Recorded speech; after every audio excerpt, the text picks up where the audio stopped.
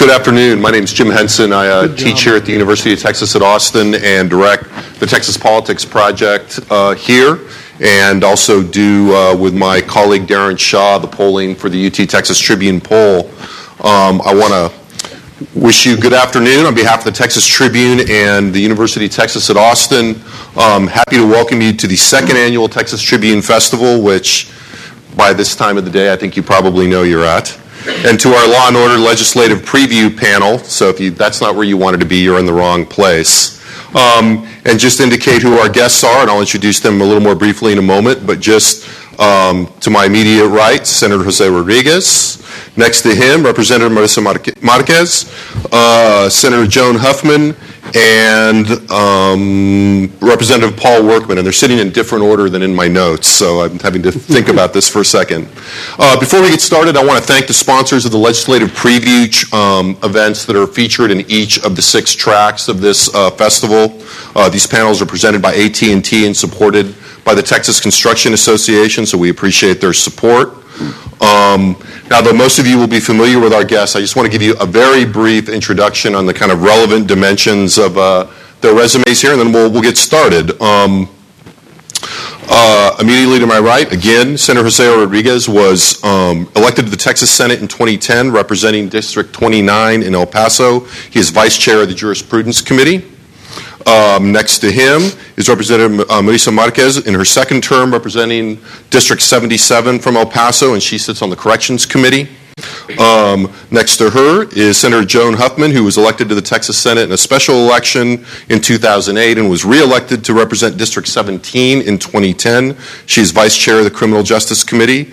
And then on the end, Senator Paul Workman is in his first term representing District 47 in Austin and Travis County and sits on the Corrections Committee. Did I get something wrong? Well, you said senator, but that's okay. Oh, I'm sorry, Representative. No, I'm afraid I'm not empowered to promote anybody. I'm sorry. We were going to promote Representative Workman to moderator when there weren't enough chairs, but he demurred.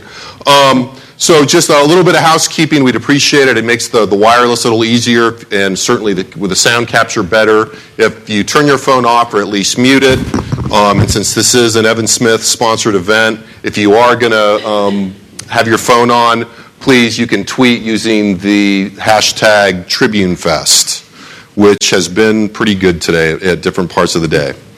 I want to jump in by asking each of our panelists to briefly say, in their view, what the legislature accomplished in your domains in the the law and order track in the last session. Kind of what I have in mind is think of it as we're returning to a new season of a TV series, and we need a very brief recap from last season, but tell us also what you think is really looming and what's coming up. Let's start with you, Senator.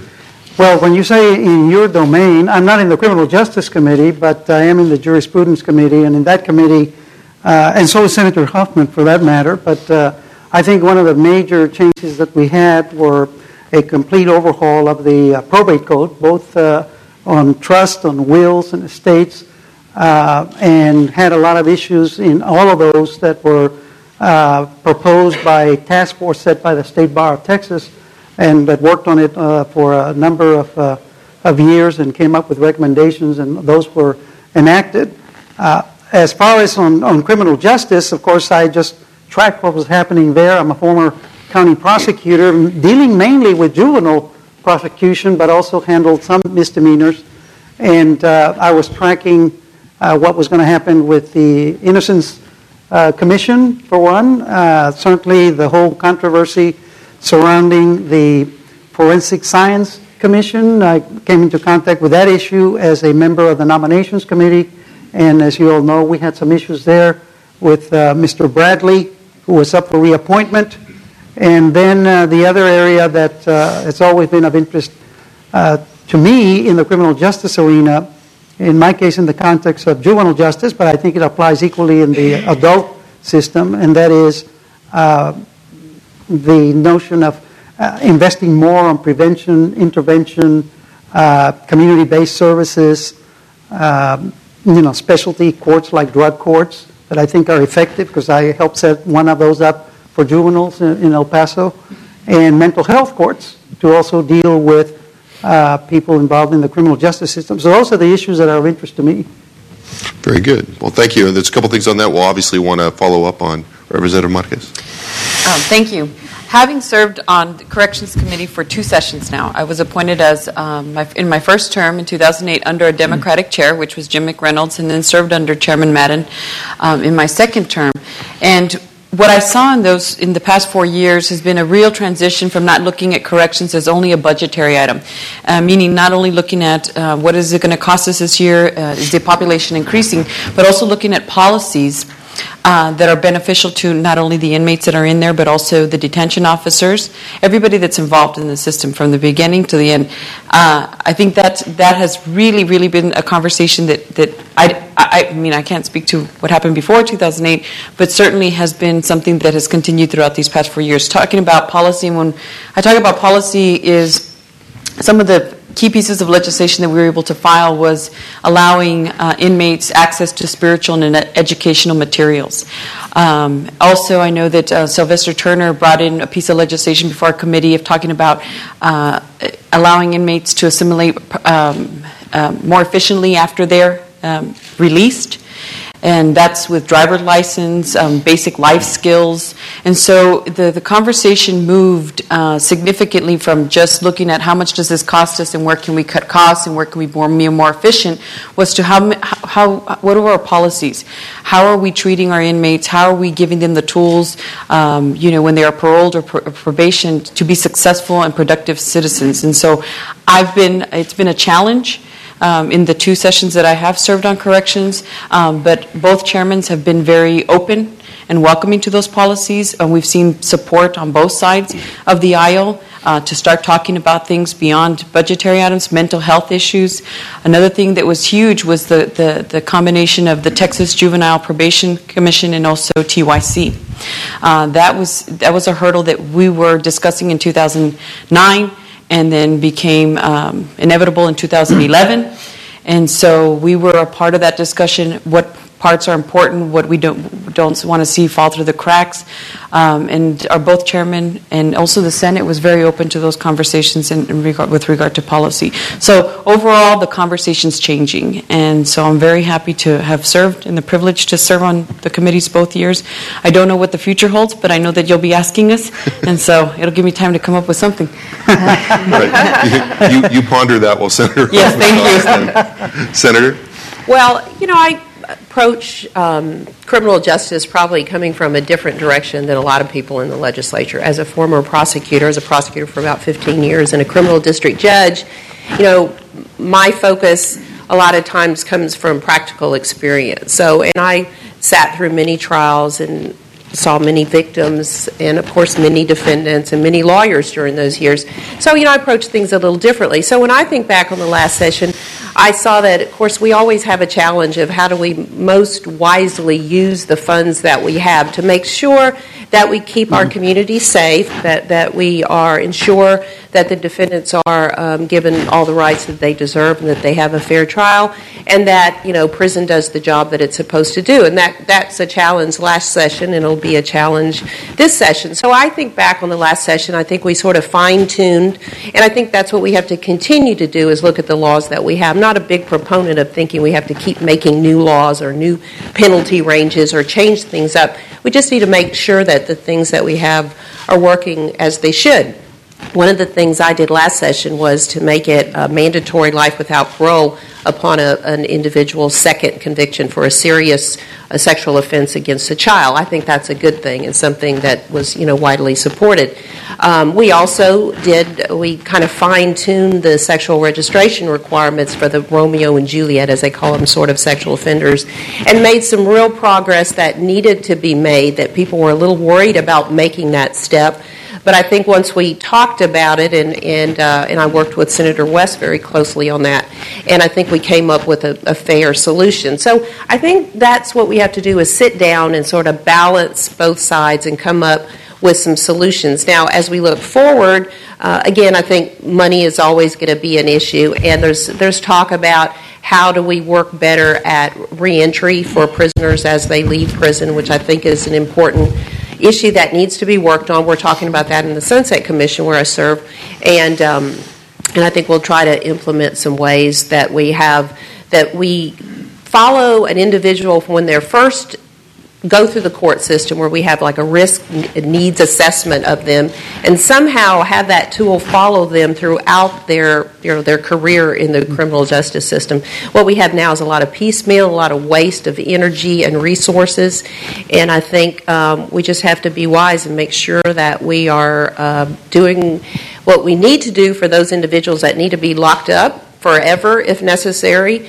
And those that truly need to be rehabilitated, we need to make sure that the system works for them. Thank you. Representative? Well, this was my first term, so I spent most of the time trying to find the bathroom. And once I kind of found that out, then I was on corrections, which I knew nothing about, and I confess that, and I still don't know a lot about it, but it was a very interesting committee to be a part of. And as Marisa talked about, the combination of the Texas Youth Commission and the Texas Juvenile Probation Department put together was a massive task, and that's still undergoing some growing pains and trying to figure out what's going on. So I think that one of the things we'll be watching very closely in the upcoming session is how that's going. We have a new director now, Mike Griffiths, and he came from the Dallas Juvenile Probation Department, and we have great expectations for what he's done. One of the things that I am interested in, there's two things I'll mention, and that one is the creation, and I've kind of pitched this to a few people about having for lack of a better term, a middle school, a special unit that houses 17 to 23-year-olds, first-time offenders. Because one of the things we do when we certify youth as an adult, if they're 17, they go to Huntsville right off. And that, I think, it does a great disservice to them, and I don't think it helps the state of Texas.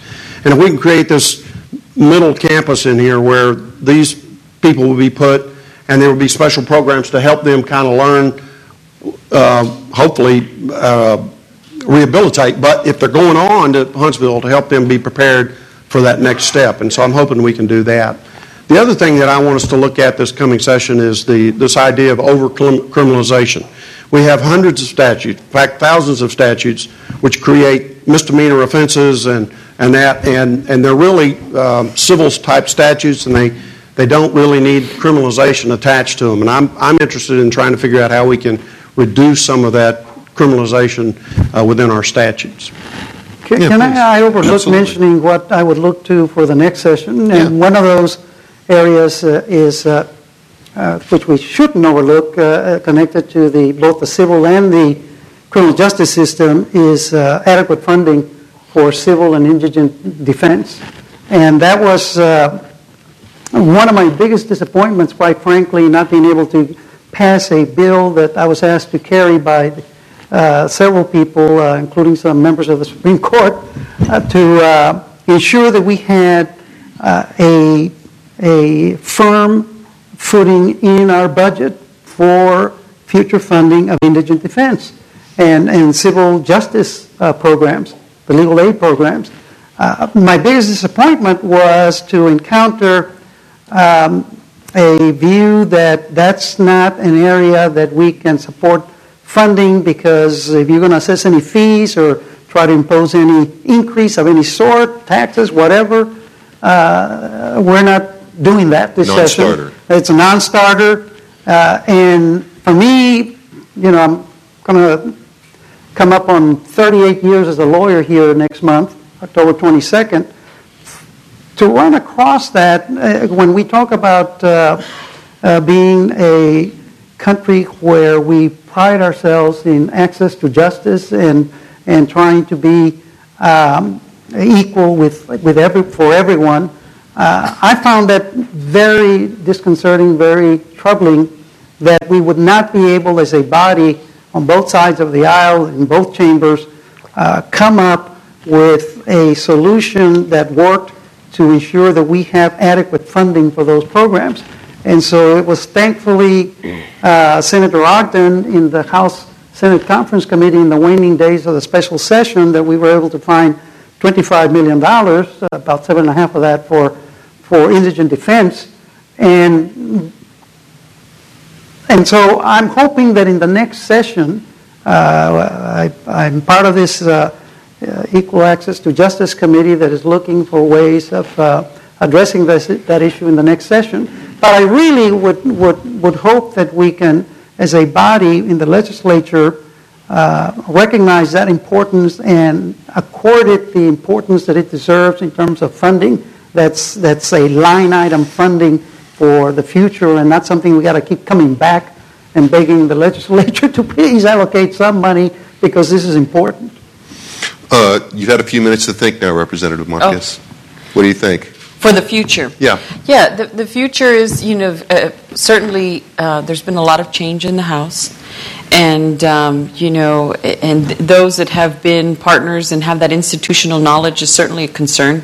I know that we discussed earlier also the fact that we haven't had interim hearings to kind of address some of the issues that we're seeing in the interim. Unfortunately, many people think, well, corrections is an issue, and that's what goes back to. It's not just a budget thing where we pass a budget and then they're set for the next biennium. We deal with cases, at least my office does, year-round, every year, on health care issues, access to health care. Families can't contact their loved ones that are incarcerated. People that are on probation or parole are having trouble finding a job or understanding exactly what their living situation has to be. And so those are things that I wish we would have had some committee hearings to not only get together with our colleagues and say, hey, are you having the same issues in Travis County as we are in El Paso County? But what are solutions that we can bring forth in the legislature in the next session? So that's been something we've had to work within those confines of not having those interim hearings. Now, second of all, for the next session, I want to continue my work, of course, in monitoring what's going on between TYC and the Texas Juvenile Probation Commission. Also looking at mental health issues with regard to juveniles. We're seeing an increase in women also that are offenders, and their rehabilitation within the system is also going to be a concern. Policies that we need to implement, or is there, just kind of understanding what the direction is with special populations. So special populations will be something that I want to look into, also monitoring the juvenile, and also with the mental health, looking at, I know that the trend about 5-6 years ago, we saw an increase in the use of psychotropic drugs for Medicaid, for children on Medicaid. And also, I know that it's dropped since then, and we've been working with HHSC to talk about those issues, but also seeing how that correlates to those that are, ultimately incarcerated. Is it because they don't have access to medications, and then they're incarcerated for crimes, self-medication? I know that I was just in Harris County, and the sheriff there, Sheriff Garcia, mentioned that it costs 4 to 5 times more to medicate someone that's incarcerated than it does to provide them those medications outside, or some kind of community prevention and diversion programs. So those will be things that, of course, we continue to look at, and also doing it within the cost confines. We're realistic as well. I mean, we want good policy, and but we understand that it costs, and what can we do to ultimately keep them out of the prisons if they don't need to be there, and if there can be some treatment that or some diversion plan that can help within the community before they get there. To varying degrees, all 4 of you emphasized, a concern with, public safety, making sure that people are incarcerated that need to be incarcerated, but also being attentive to the way the correction system works, to the integrity of the judicial process. In a time of both fiscal difficulty and in a state which is, frankly, notoriously law and order oriented, how do you accomplish talking to your colleagues that, are either fundamentally focused on fiscal matters or fundamentally focused on, going back to their constituents and being able to be, quote unquote, tough on crime? How do you, given your committees, you have different charges than most of your colleagues. How do you manage that? Talk a little bit about that, if you would. Well, I think that continues to be a challenge, and will be the challenge this coming session. But I do think that that's why I call it a balancing act. But I do think there is a fine line there where you can achieve both. I mean, I'm clearly a conservative Republican and very strong law and order background, But I'm a fiscal conservative as well. So the challenge is to convince people that you can be strong on law and order, which I'm unabashedly strong. So I can tell people, look, if we can look down the road, and sometimes, that's always kind of a frustration for me, and because I'm kind of new to the legislature, is that, sometimes looking down the road, you can't be considered a fiscal conservative because you want to spend a little now to save it later. As Marisa was talking about the mental health issues, we can save a lot of money if we invest in some community treatment with these mental health people suffering from mental health illness. Because, Harris County Jail on any given day, 25% of the folks there are receiving psychotropic medication. It is the largest single mental health provider in the United States, is the Harris County Jail. Well, there's something wrong with that. So, we can cut costs by diverting some of those mental health patients and treating them earlier. But again, that takes a little bit of investment up front, and sometimes that is hard to sell. I think it's the same thing as we've moved a little bit for early treatment, say with the nonviolent offenses, some of the drug treatment and so forth. And we're seeing now that it's paying off a little bit on lower less people in prison, higher parole rates, and so forth. And so there is a payoff. It's just not always a quick payoff. And I think that is the challenge, and I think as long as we understand that, and how, from my perspective, that there are individuals out there, there are bad people out there, and they commit horrible, unforgivable acts. And as long, I'm all about punishing those folks. And our challenge is to understand who they are and make sure that we treat them in the way that they need to be treated. And then we pull out those that we can actually treat in a smarter way and save ourselves money in the long run. And it's a challenge. But it's a lot of talking, it's a lot of work, and it takes people who understand the system and who are committed to making it work. The legislature is traditionally short-sighted, and you learned that quickly. Yeah, I did learn that quickly. It was written on the wall in the bathroom. He found the bathroom. Okay. I'm not going to touch that one. Okay. Anyway, and so it's incumbent upon those of us on a particular committee to discuss these issues, more long-term issues, with our colleagues. And it causes us to have to do a better job of convincing them that spending money now saves money in the long run. And so it really creates a situation in a committee where you really got to do your homework. You really need to know what you're doing, so that when you sit down and you talk to a colleague that's not on the corrections committee or not in criminal jurisprudence, that if we spend some money on the counties with mental health treatment, then that's going to ultimately save the state money. And stuff like that we have to work on. Yeah, and No, go ahead. I'm sorry. And it was refreshing that, that Senator Huffman says, about the budgetary constraints, but also we're dealing with people. And she said that at the end, and ultimately we're dealing with persons that have committed a crime. Yes, we all have public safety at the forefront, but at the same time, the families that are affected by these people that are incarcerated is important too. Those are our constituents. Those are our Texans. Those are our family members that are outside. That are dealing with an incarcerated person. And sometimes we tend to forget that we're dealing with human beings, and we tend to forget their spiritual, mental, and emotional needs, and also those the extended family members that are outside of the system. So it was really refreshing that Senator Huffman said, look, we're dealing with people, and if they need access to health care, and if they need access to mental health, that we're willing to work and look at those policies and not just see it as a fiscal priority to make sure that we're managing our jails and correctional facilities. And so far, how difficult have you found that? It's gotten better. It's gotten better. I mean, I think in 2009 it was just kind of like, okay, the sunset was coming up, and do we keep Texas Juvenile and TYC apart because they're serving two different populations? And then ultimately it came in 2011, and we had to. And so we were forced to talk about those types of things. Now we're merging two very important institutions, and we're forced to talk about what's the best way to move forward. And we're talking about children.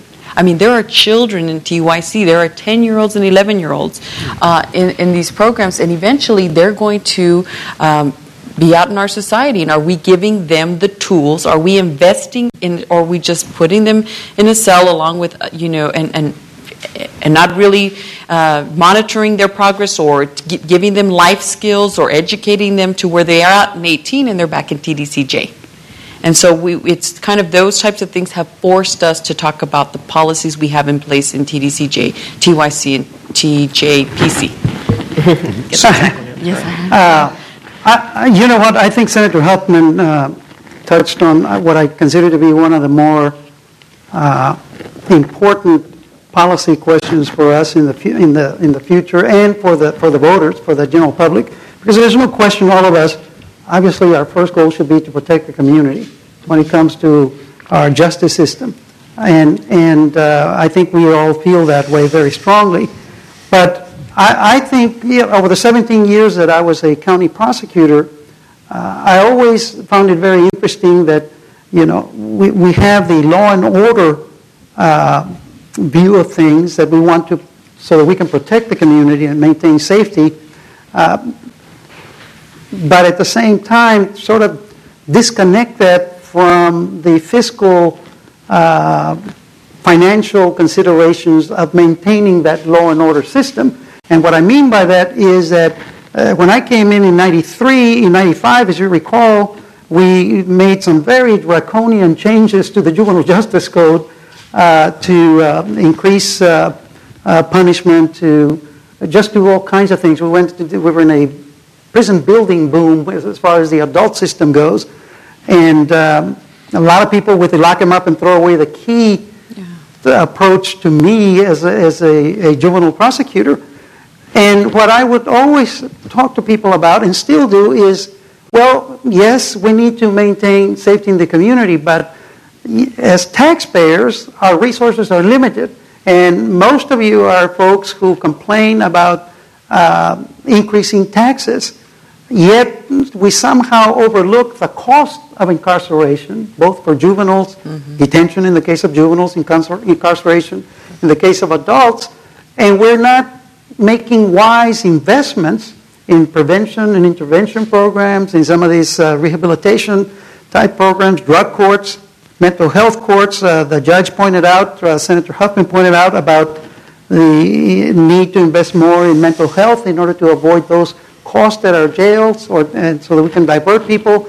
I take it a step further and talk about the early childhood education and why we should not be investing more on early childhood education. When you look at the figures as compared to how much it costs to maintain someone incarcerated, is just a monumental difference in terms of cost. So this notion that was brought up about, we need to invest now in order to avoid more expensive costs for us down the line, I think is critical for people to appreciate, and hopefully gaining that appreciation are willing to support more investment in some of these programs that I think will go a long way, as has already been indicated by Senator Huffman in some of these policies that were enacted here recently through the Criminal Justice Committee, will go a long way in reducing our prison population, reducing the reoffender population, and hopefully provide better services for rehabilitation. It strikes me that Representative Workman started with the notion that it's really hard to get the legislature to think long-term as a particular problem in your domain, and it overlaps with the same problem in education. And in some ways, as hard as education is, it's a little easier to talk about education, I think, ultimately, than it is a lot of these issues. Before we go to the Q&A, we started the track. This track started this morning with a panel featuring 3 Texans who had spent many years in prison, only subsequently to be exonerated by DNA testing. There was discussion of some legislation last time that didn't succeed. I'm wondering if you think that issue will be revisited this session, and in what, and if so, in what format? If not, why not? I'm sure that was Representative Anchia's legislation, correct?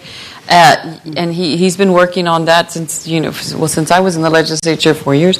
But it's something that's very important, because we have seen very big cases, not only here in Texas, but nationally, where a person is exonerated by DNA. Our scientific methods have caught up. I mean, and also, when we're talking about antiquated, kind of issues that we didn't think about before, is also the issue of technology.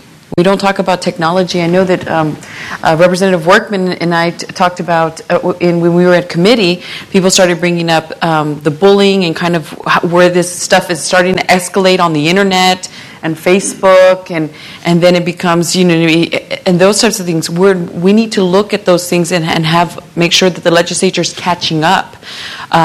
Just like Anchia has brought forth, is saying, look, now scientific, forensic science. He was on that panel this morning, where he talked about, we need to relook at these cases, and if somebody's been incarcerated for 25 years, yes, we were responsible for that in some form.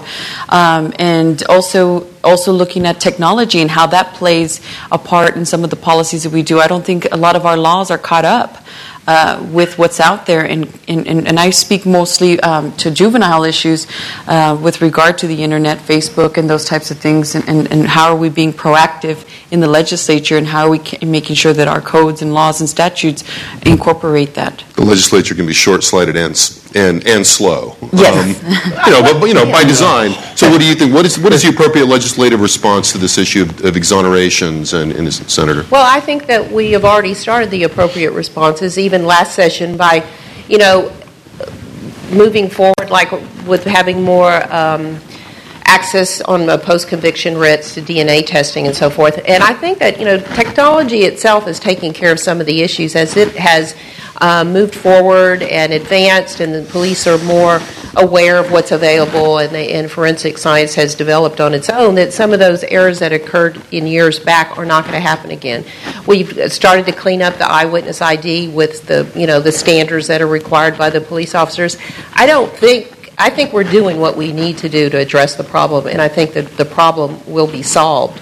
I think that I'm opposed to this concept of an innocence commission. I don't think we need it. I think that the prosecutors in Texas are, admirable. They've worked hard.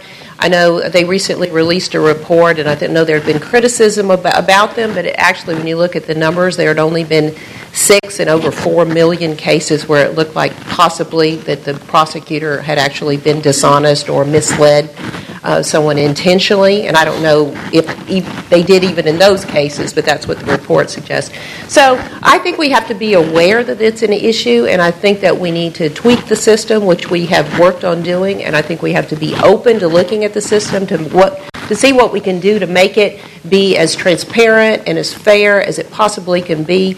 But I do not think that we need an innocence commission to look over and grade everyone's papers yet once again. I think that we can handle this by being upfront about it. Senator, you mentioned the Innocence Commission. What do you think? I feel, with all due respect, to the opposite. I do think we need such a commission. I think that we've had too many cases over the years. I mean, if you look, I didn't hear the panel this morning, but I think D.A. Watkins has done an admirable job up in Dallas. On his own, opening up the files, looking at the cases and uncovering, 38, the last count, I think I had heard, of people who had been wrongly convicted.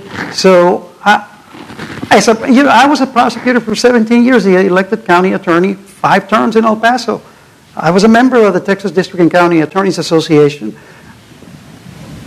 I feel very strongly about ensuring that we do everything we can to avoid an innocent person from getting convicted wrongfully.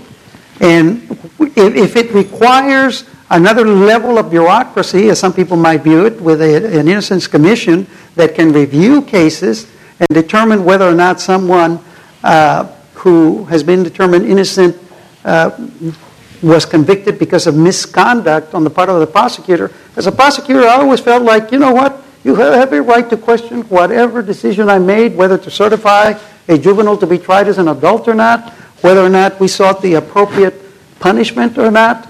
That is the role of the system. And I, for one, think that people will have much more faith and confidence in a justice system where everybody is held accountable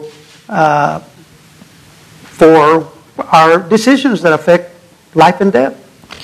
And I think it's important that we look at those pieces. Sorry, were you going to say something? I was going to, but I'm sorry. ladies Go first. ahead. Oh, thank you.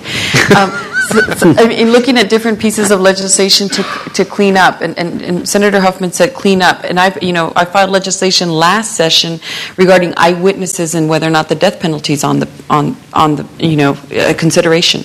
If the person is convicted, if it's solely based on eyewitness and not any other kind of forensic evidence or DNA, and it's just merely that person saying that person committed the crime, and then automatically the death penalty is also considered an appropriate punishment. So as far as the pieces, yes, we're looking at those little pieces overall to make the system work better for. Yeah, the research on eyewitness testimony is pretty hair-raising when you really start looking at what they're beginning to look at. Thank you for waiting, Representative. It's okay. I was just going to go on this idea of an innocence commission, and I would be opposed to that as well. I'm not a prosecutor, but I suspect now that a prosecutor sits down with his staff, and one of the first questions he's asking now is, what does the DNA say? So I think there's going to be, because he knows that eventually the DNA is going to come up, so I suspect that it's kind of self-correcting, and I just don't think we need to create another level of bureaucracy and the money that goes with that. I'd like to see it just work itself out. So you think the regular, the appeals process as it stands now in terms of things going backwards is adequate to sort of catch that? To catch mistakes that might have been made already?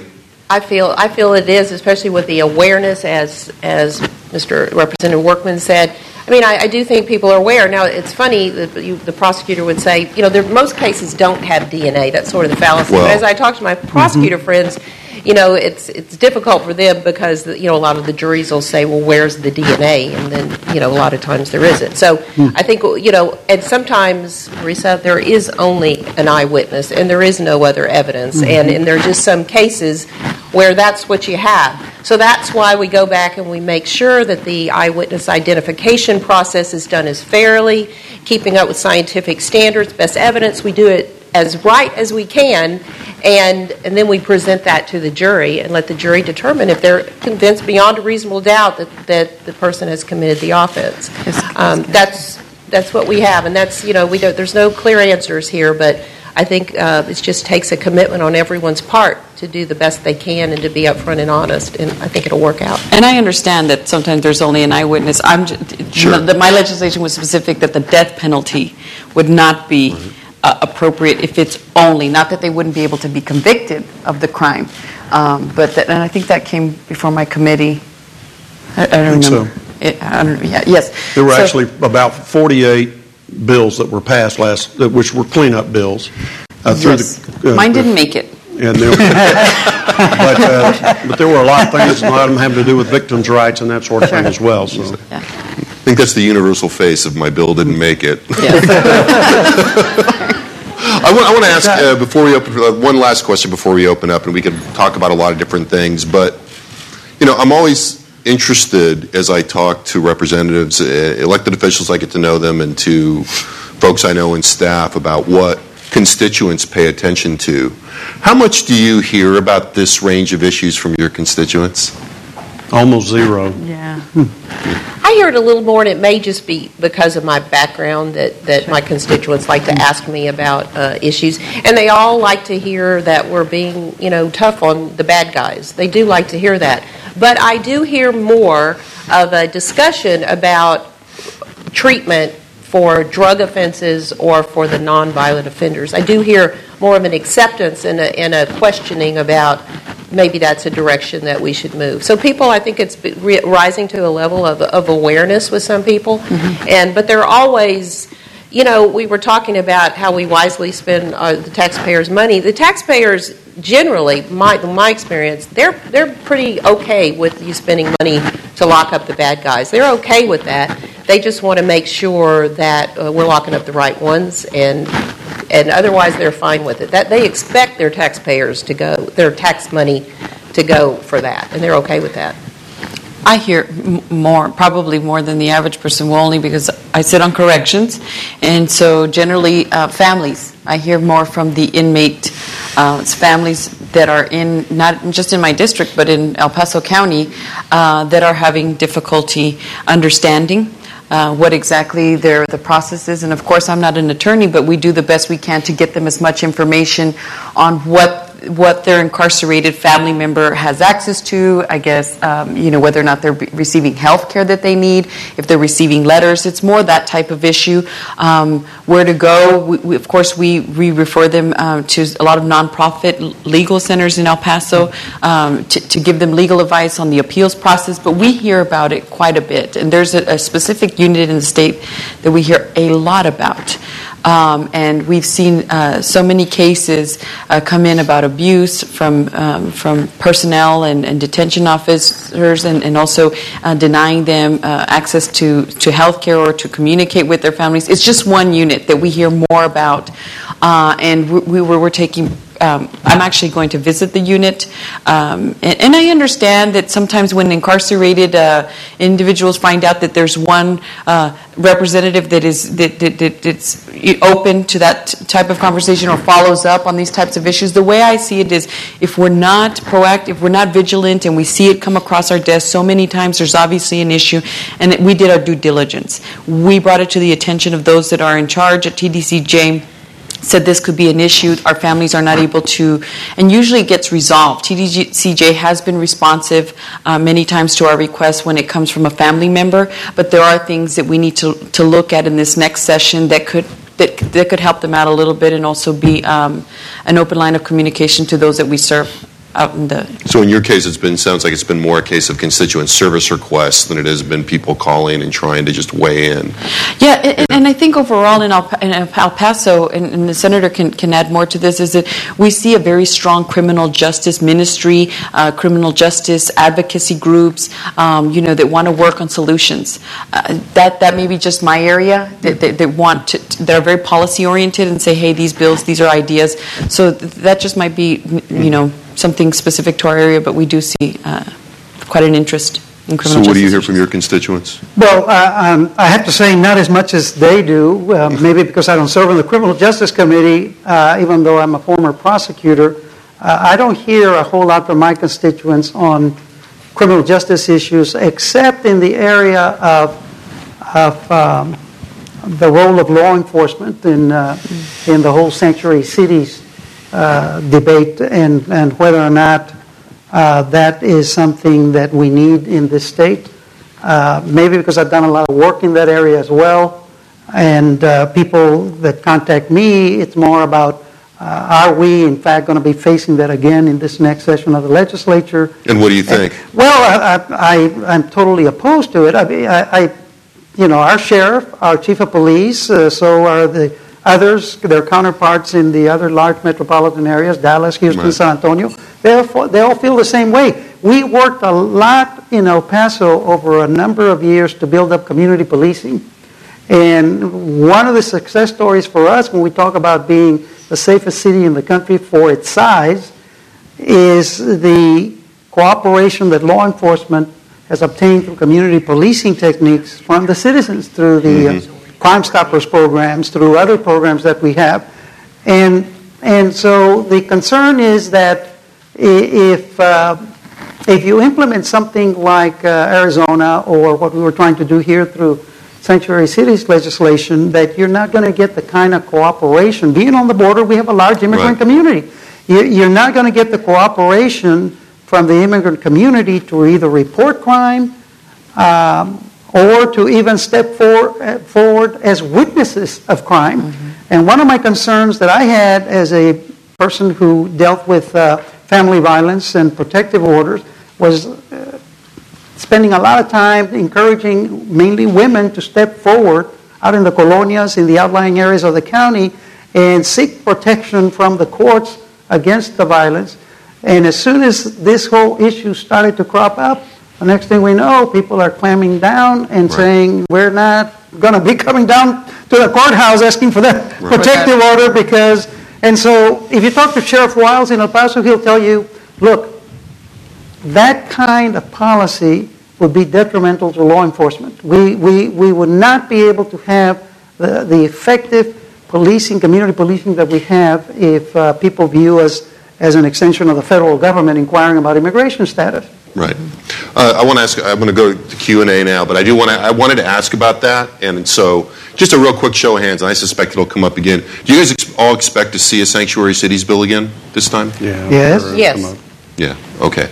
Now, last session I filed a bill, by the way, SB 600, in the event sanctuary cities was enacted. I filed a bill that would carve out an exception for victims or witnesses of crime, so that those folks would feel comfortable in stepping forward without being inquired about their immigration status. I mean, if we want that kind of community safety that we need, that is a big sector of our community in the border that we got to count on to report suspicious activity or to step forward if they're victims of crime.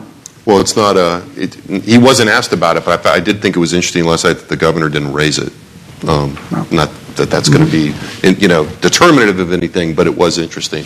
Well, thank you very much. We want to open it up for questions. We have about 10 minutes, maybe 8, 9, 10 minutes. Oh, my goodness. So please, please be orderly in the line. We don't have to call the security in to reintroduce order.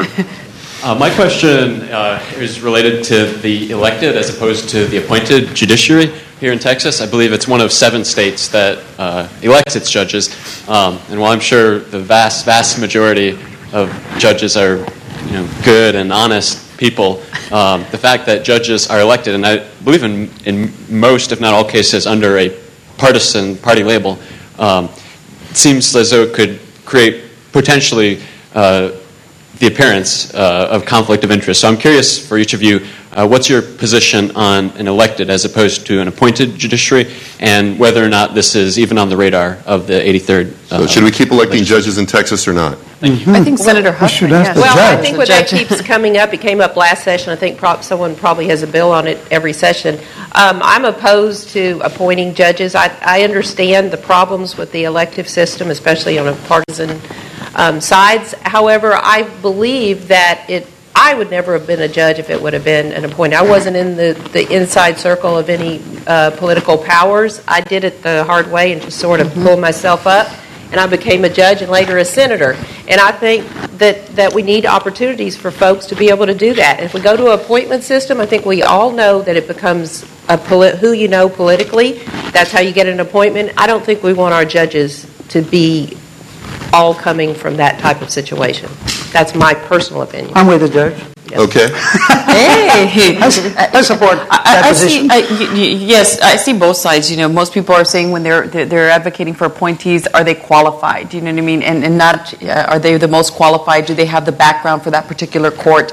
Those were advocates for the appointee portion. But she's absolutely. Senator Huffman's right. I didn't have any support running for my seat. I just said, hey, I want to make a difference and I want to go out there, and it's going to be hard, and I should be afforded that opportunity just like anybody else should. And go out there and explain. And that's the other thing that sometimes is what's very important to being in elected office is that you have earned the opportunity to go out and communicate your votes and your positions to your constituency. And that's a very important part of being in elected office, that you have been afforded that opportunity, and it's a very important part to the democratic process. Judges, elect them. Next question. You're done.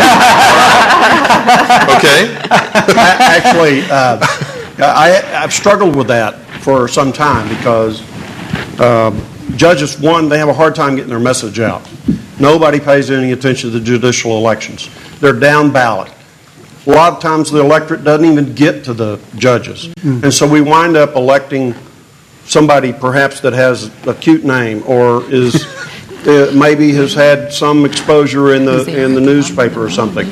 So I see the problem. And then, of course, they have to go and raise money to run. And where they're going to raise it? They're going to raise it from the lawyers who will ultimately appear before them. So there is this appearance of conflict of interest.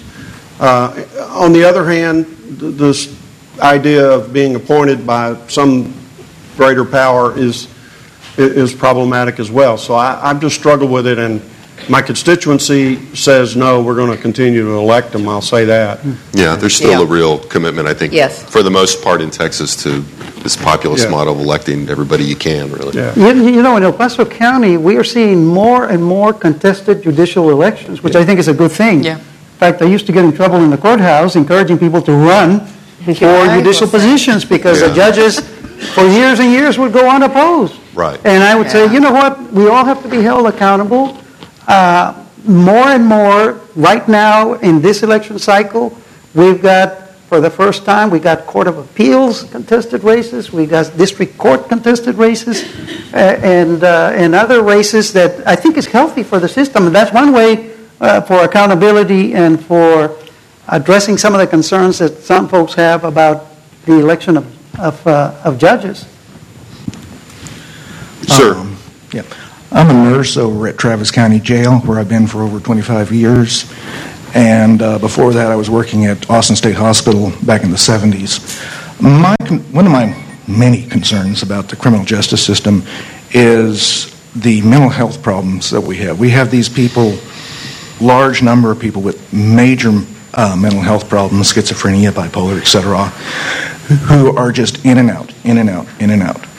And I understand at the county level, we have to probably take care of those problems, you know, on our own. But the ones who go out to TDC and then are released and they come back on the streets, they're back in again, you know, the next week. Is there any thought in the future about getting some of these people into a program as they leave the prison system and require them to have mental health treatment? Because many of these people are never going to get well unless, well, they're never going to get well, but they function far better if they're receiving treatment. Thank you. So ultimately, the role of, you know, the problem of people with mental health problems in the penal system, what is there a legislative kind of remedy? I think that continues to be our problem with we've been weak in our reentry and what we're doing with these folks as they leave the prison and what the plans are and where they're going. And so I think we're struggling with that. But I do think there's at least discussion now to move forward and start, you know, and as I said, if we had a risk and needs assessment, we knew who these people are and what they needed early on, it would make sense to sort of help them as they leave the door of the prison to go into mental health programs or the community programs. The problem is, I think a lot of these communities, there is no community program for them to actually go to. And so, and as we know with these individuals, you're the nurse, but once they stop taking, they don't really necessarily like to take the medication because they don't like the effects of the medication. And when there's not someone there handing it to them when they're supposed to take it, then they get off of it quickly, and then the symptoms come back within 48 hours or something. So it's a problem. I don't know if there's an answer, but at least there's an awareness that there's a problem and there's discussion about reentry. I believe also that we should spend, you know, just as many resources as we do in prevention and education as we do in reentry. The other thing too is that we're dealing with individuals, and many times the county mental health authority has said we offer to give them a patient their medications, and they can refuse to take them. And you know, at that level, that's the challenge. They said we cannot force them. You know, when they're incarcerated, yes, we can get a judge's order and mandate that they take them, but the other thing is how are we giving them those coping skills, life skills to say, okay, I'm going to have an onset, I need to take my medication, or I need to go somewhere or find a place where I can get my medications rather than just going into the ER in a crisis situation.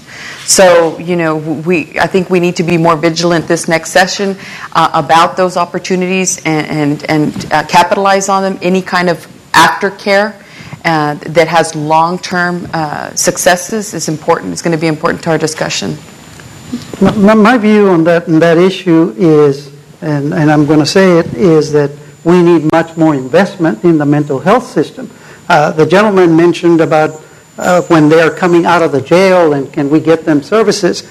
My experience is that we have a lot of people in jail that don't belong there.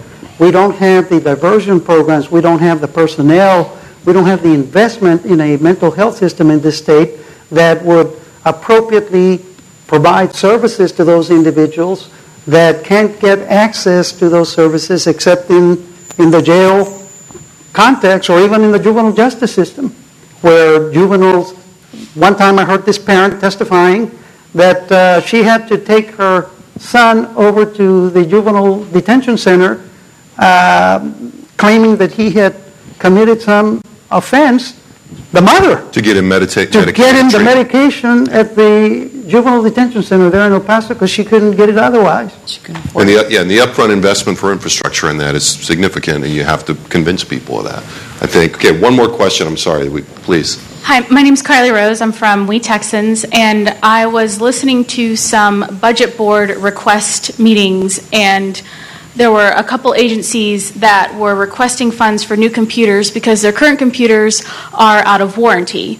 And I heard some courts requesting funds just to deal with the work that they have. And, you know, I haven't investigated it, but it seems that certain agencies don't need a new computer just because it's out of warranty. Meanwhile, you know, I visited a prison system recently, and they're running computers on DOS. They couldn't even find the prisoner I was there to visit because the database wasn't fast enough. It was absurd. So I would hope that you don't even have to raise taxes or fees to consider that when you guys are voting on the budget, really looking at what people are asking for and you know, making sure that the priorities are aligned when you're funding things, and I know you do anyway, but I just wanted to bring that to your attention. Or making sure that agencies are good stewards. Okay. Okay, I guess that wasn't a question really, but I think we're out of time. Thank you, though. She wanted her question. I'm afraid The we're out lady of in time. coral. Please, thank our panelists very much, and come up, maybe you can ask them. Thank you all for coming.